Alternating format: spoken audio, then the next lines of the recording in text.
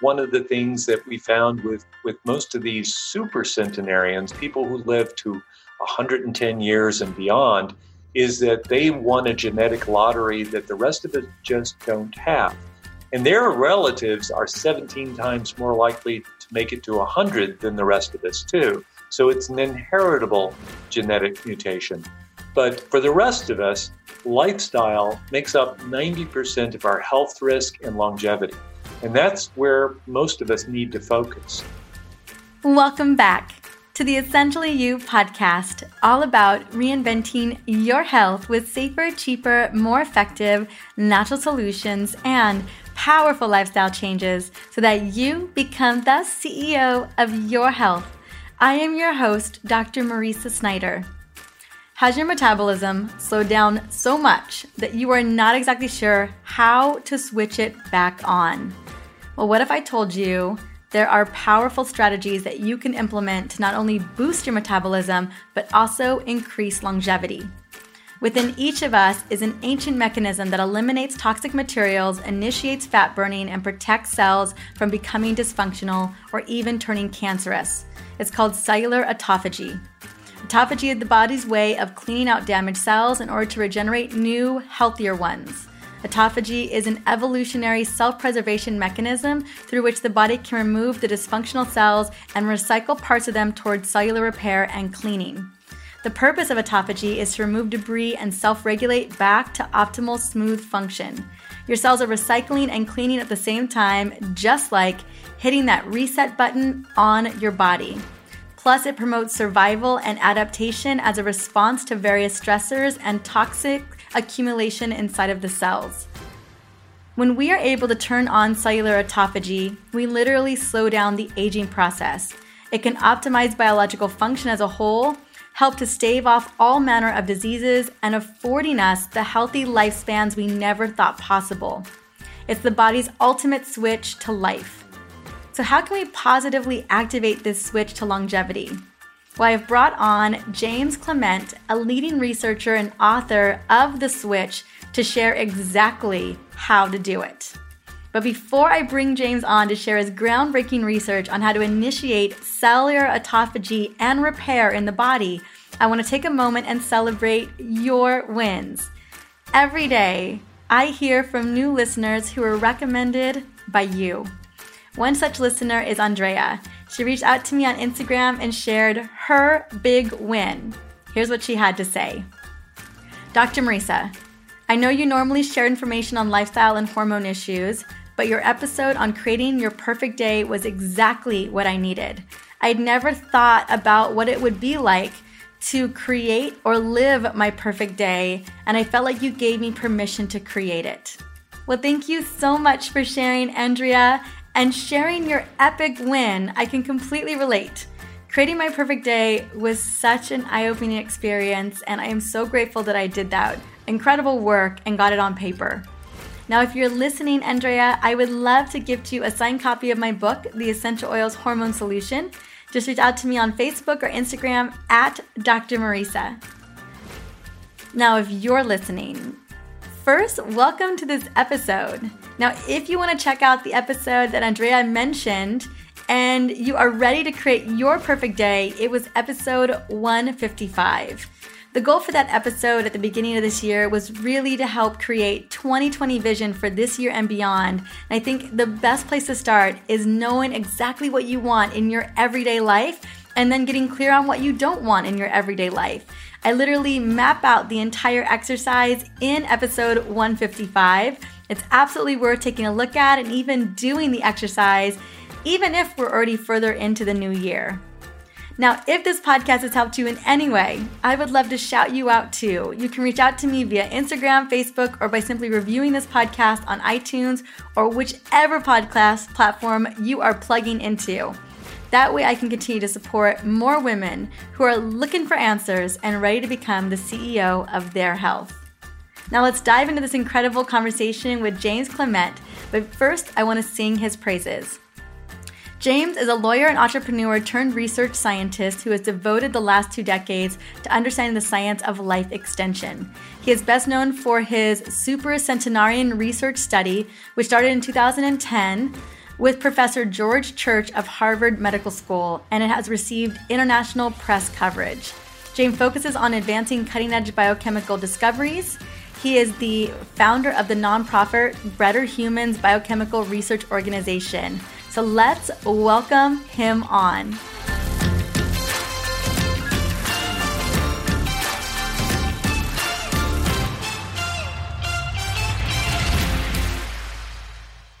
Welcome to the Essentially You podcast. James, how are you doing today? I'm doing great. Thank you. Well, it is so wonderful to have you on the show. I'm so excited to talk about one of my favorite areas, and really is cellular repair and what we can do with nutrition. And I know we're going to go even deeper into that, but kind of just the framework of how to truly heal the body on a cellular level, because I believe that all disease is cellular. And I know that you're probably finding that in your research as well.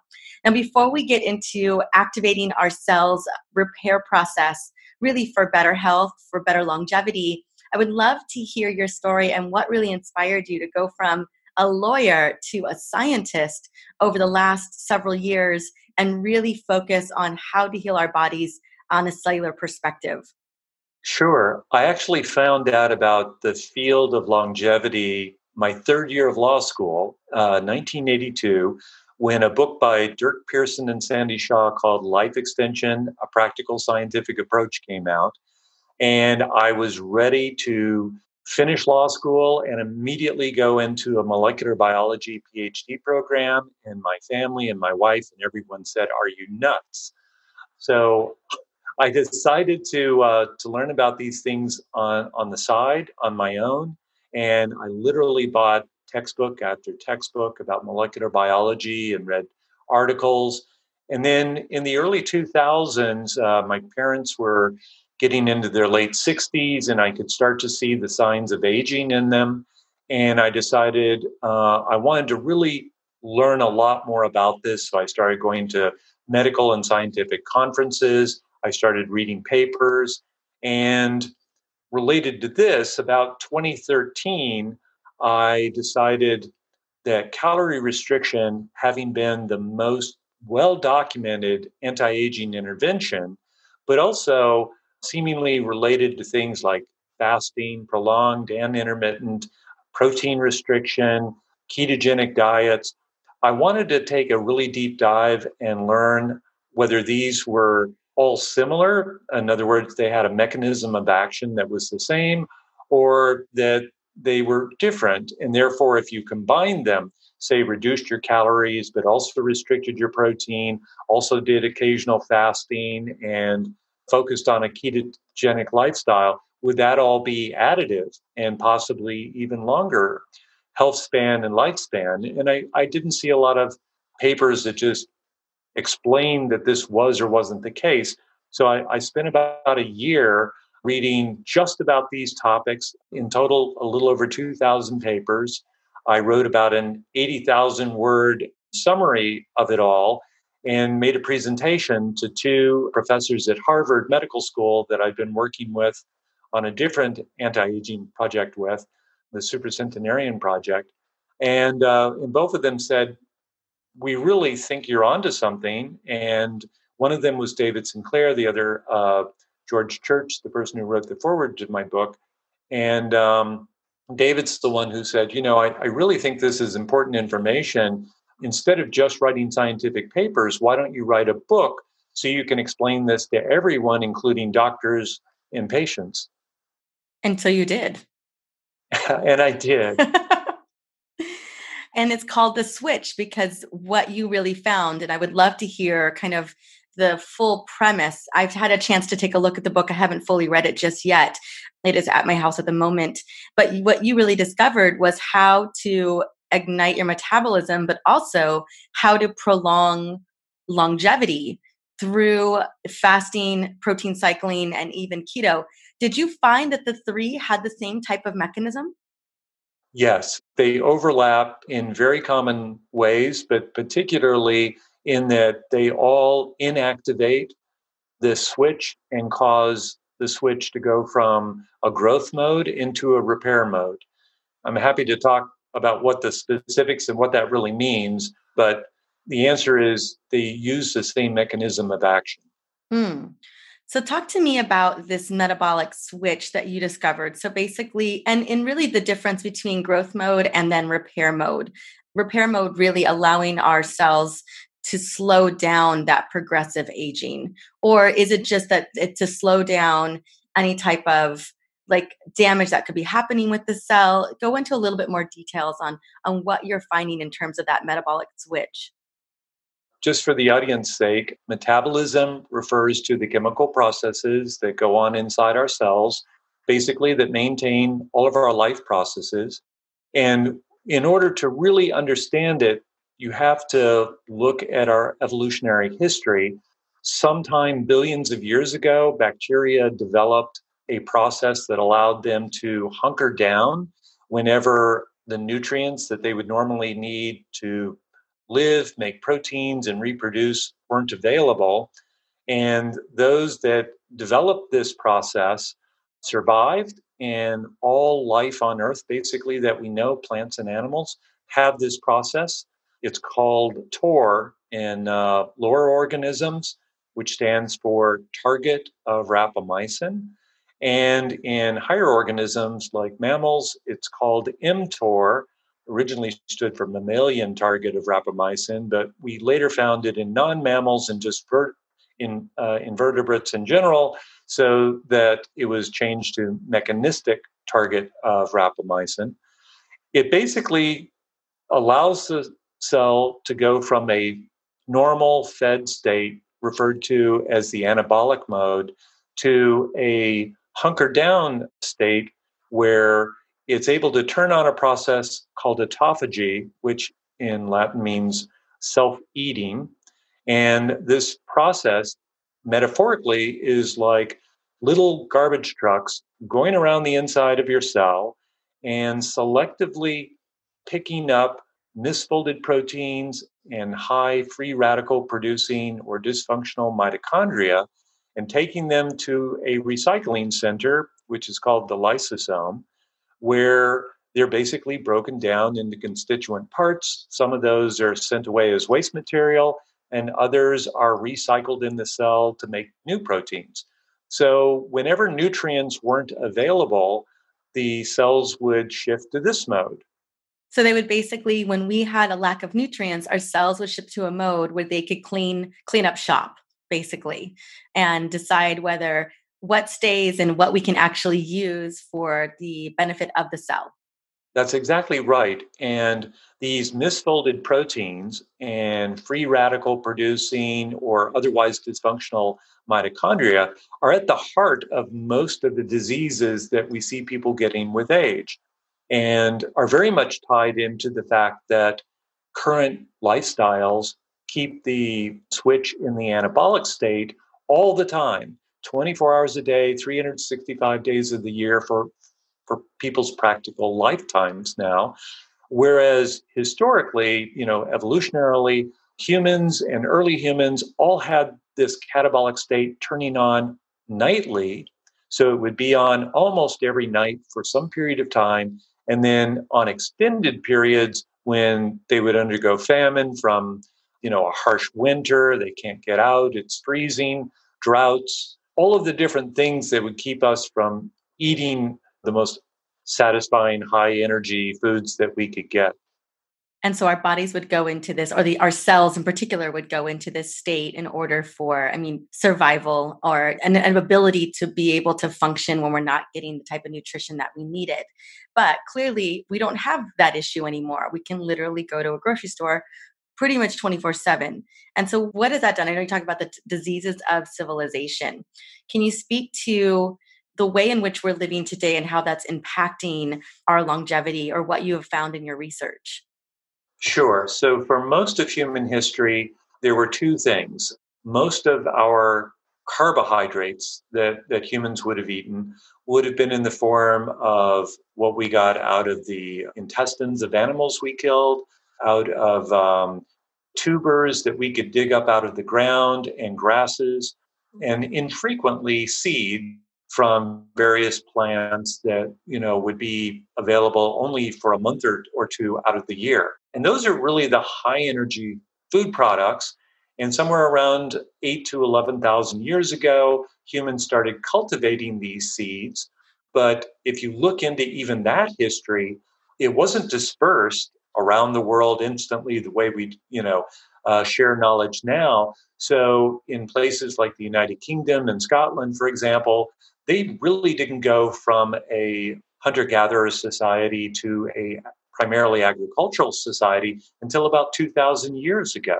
So it hasn't evolved into the way our cells operate in such a short period of time. And even worse is that in the past 150 years, through science and technology, we've had the ability to make really highly processed and refined foods, particularly these carbohydrates. We found ways of refrigerating and shipping all over the world food products of all kinds, from animal products and dairy to fruits and vegetables, and particularly grain products, which store very well. So the availability of these on a year-round basis skyrocketed, plus the industrialization of food distribution, i.e. grocery stores. Even my grandparents only, a short time ago were growing most of their own vegetables, eating livestock out of their own farm. Less than 100 years ago, 60% of the population in America worked on farms. So life has really changed dramatically in the past 150 years. And some of this is to our health detriment. Yes, it is. Because really we're consuming highly processed foods pretty consistently. And we have seen in the last 150 years, or even in the last 100 years, a major uptick in chronic diseases such as cardiovascular disease, diabetes, cancer, autoimmune conditions. And really, a lot of those conditions weren't as prevalent 150 years ago. Absolutely. And you can even find foragers around the world now, whether it's the highlands of Papua New Guinea or above the Arctic Circle, that they're far enough away from picking up a phone or an app and ordering food, or hopping in a vehicle and running to the grocery store or convenience store whenever they're out of something, that they're living a lifestyle that's more like humans lived, throughout our history, and they have none of these diseases. You rarely find hypertension, high blood pressure. You rarely find cancer. Alzheimer's is relatively unknown, and levels of diabetes and obesity is extremely rare as well. I can believe that. Absolutely. So, and not a lot of those civilizations are around. So I know that that's been an area of I know your focus too, slightly different, but that you were looking at super centenarians in your research. And I don't know if we're even going to have a little bit of time to go into that. But where you were studying super centenarians, were these also areas where food, although maybe food was still readily available, they still had a lot of tradition of, keeping food very simple, wasn't processed when you were looking at super centenarians?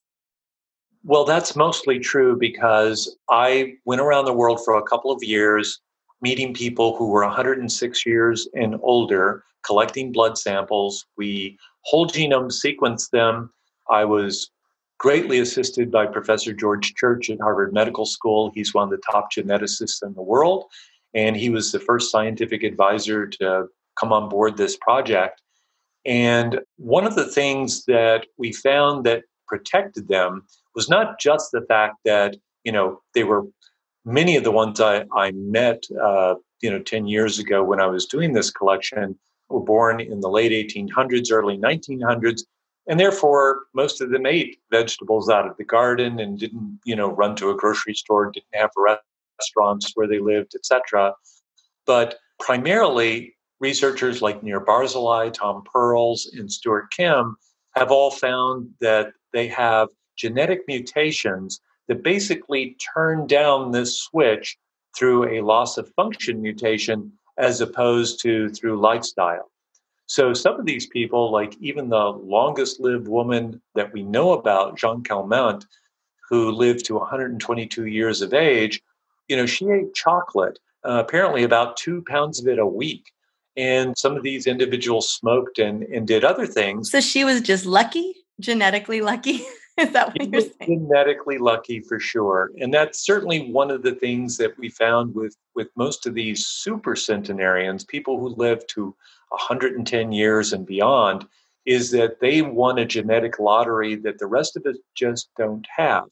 And their relatives are 17 times more likely to make it to 100 than the rest of us, too. So it's an inheritable genetic mutation. But for the rest of us, lifestyle makes up 90% of our health risk and longevity. And that's where most of us need to focus. Let's switch gears to that and talk a little bit about, given how things have shifted, given that we absolutely do have an app where we can order food pretty much anytime during the day, and so much of it is highly processed. What are some of the lifestyle changes specifically around nutrition? Because I have a feeling that's where a lot of what you're looking at, basically how to get our cells to turn on, to really focus on apoptosis, to really focus on self-healing and repairing versus growth. What are some things that we can do? I know that you've studied a lot of intermittent fasting, protein cycling, and keto. Is it necessary for us to do all three? Could we do one of the three or two of the three? What have you found to be the most beneficial and really the easiest when it comes to making these switches?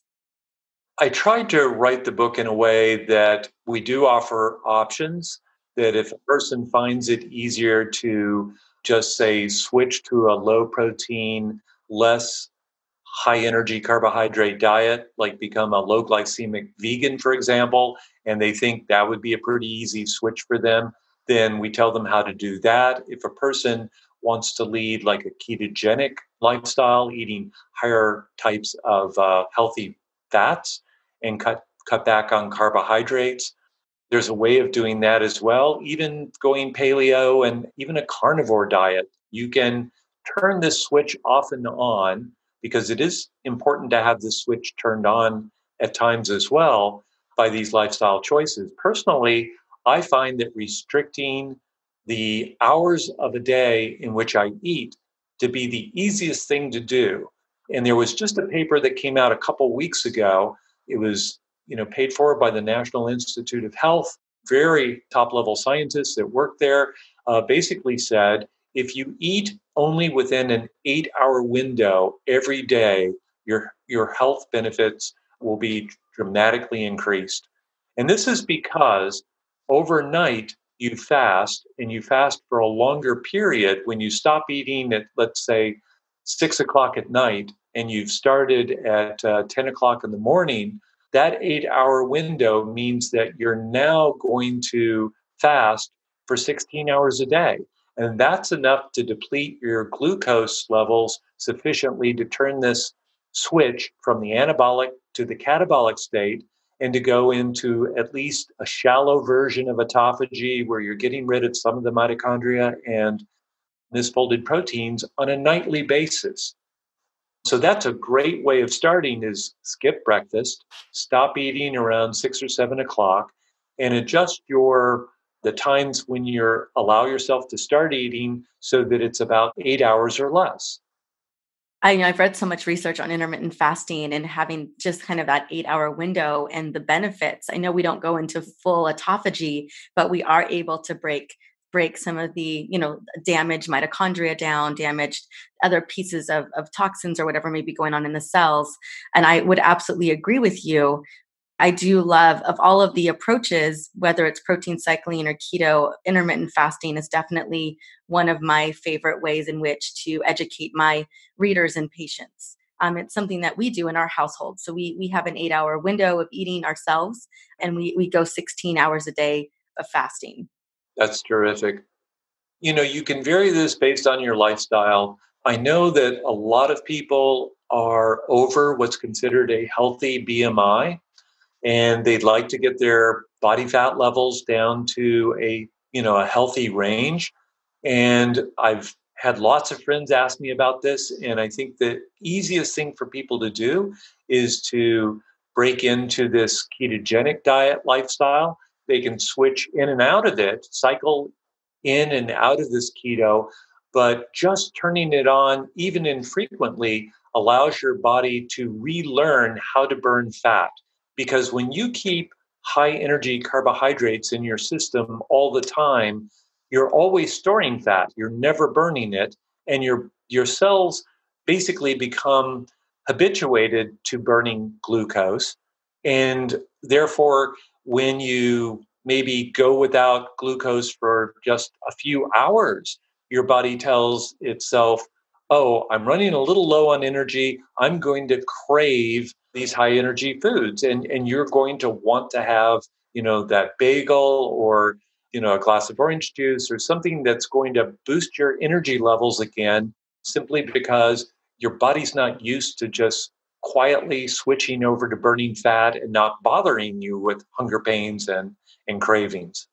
Mm. So even recommended making sure that you are in keto, but to be in keto sometimes so that you really retrain your body to burn off fat that you recommend. And would you just do that along with intermittent fasting? Would that be, even in that 8 hour window to switch on and off with keto? I still do that. I have for mostly ethical reasons. I'm primarily a vegan. I do go into pescatarian mode when I want TOR turned on and I want to build up muscles and refresh my stem cells and keep my immune system up. But the rest of the time, I pretty much stay in a vegan ketogenic state. So I have a lot of nuts. I consume really healthy plant-based oils. And I don't mean like the grain-based soybean oil or corn oil, but more like macadamia nut oil and olive oil. And I think avocados are a great source of fats, and even avocado oil is good to drizzle on foods. But being in that state, I can skip meals, in fact, for a day or two at a time. And I never feel like you know, I've kind of hit a brick wall. I don't get these absolute hunger cravings or anything like that. I'll sort of like, maybe I'll skip meals all the way to 6 p.m. and I'll think like, oh, I haven't had any food today because I've been so busy. And then, I can decide, well, I'll just wait and eat tomorrow. I'll make this a complete prolonged fast for a whole day, or maybe even a couple of days. Or, if I'm already like at the bottom of my healthy range of fat storage, I'll, make sure that I do eat. So it's sort of based on where you stand as to what decision you might make at that point. But the hunger part is generally not an issue. And I found so many people that said, "Man, I was hungry all day long. I couldn't wait until my snack, and if I ran out of food, I'd rush to a convenience store and grab something." And once they've started doing keto, they say, I'm just not hungry anymore. I eat food because I need to eat food, but not because I'm just craving it and feel like I'm going to be miserable if I don't eat something.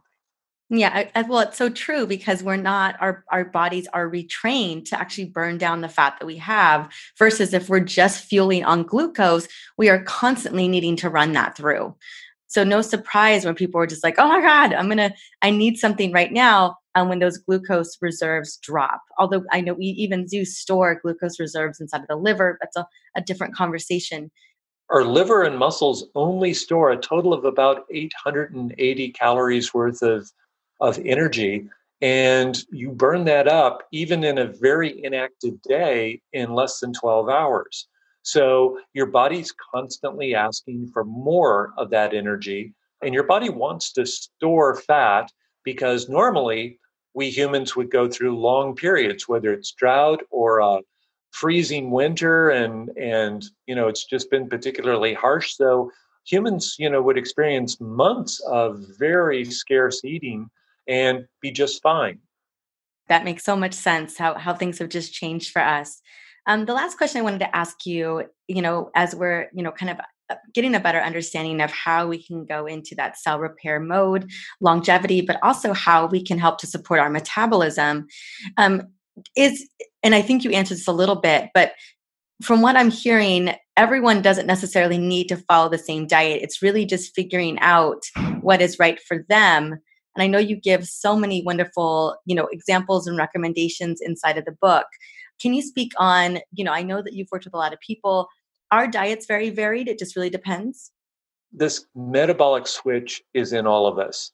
And we know that our longevity requires this switch to be turned on a regular basis, or else our cells are going to become dysfunctional because they're full of misfolded proteins, and our DNA is going to get damaged from the free radicals that the mitochondria are producing.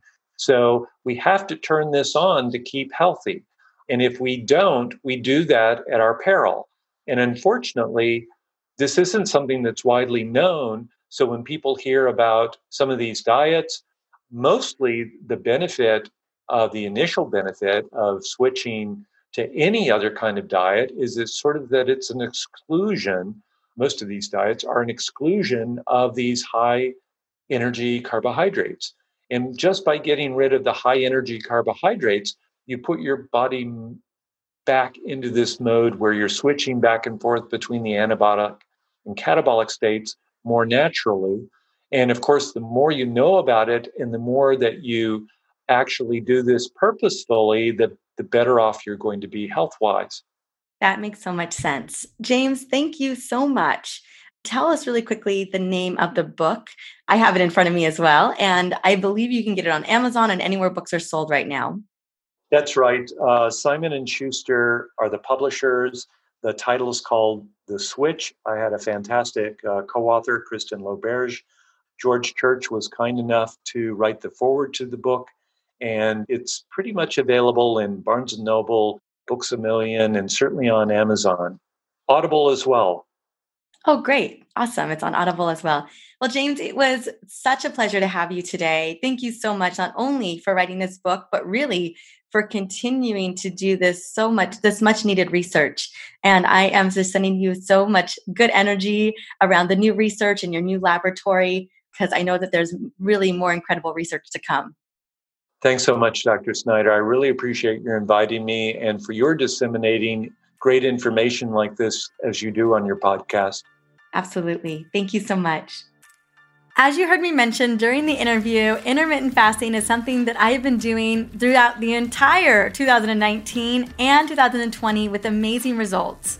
When I was diagnosed with Hashimoto's, an autoimmune condition, I knew that I needed to focus on mitochondrial repair and cellular longevity. So I started to dig into the research, and I am full on board with what James has discovered because it's so much of what I have read as well. Now, if you're interested in intermittent fasting, but also concerned about your hormones, that it may throw off your hormones, I have written an entire blog that addresses the concerns, along with a blueprint on how to get started. I also want to invite you to check out James's new book because it goes into so much of the research in detail on how to reverse aging through diet. It's called The Switch: Ignite Your Metabolism with Intermittent Fasting, Protein Cycling, and Keto.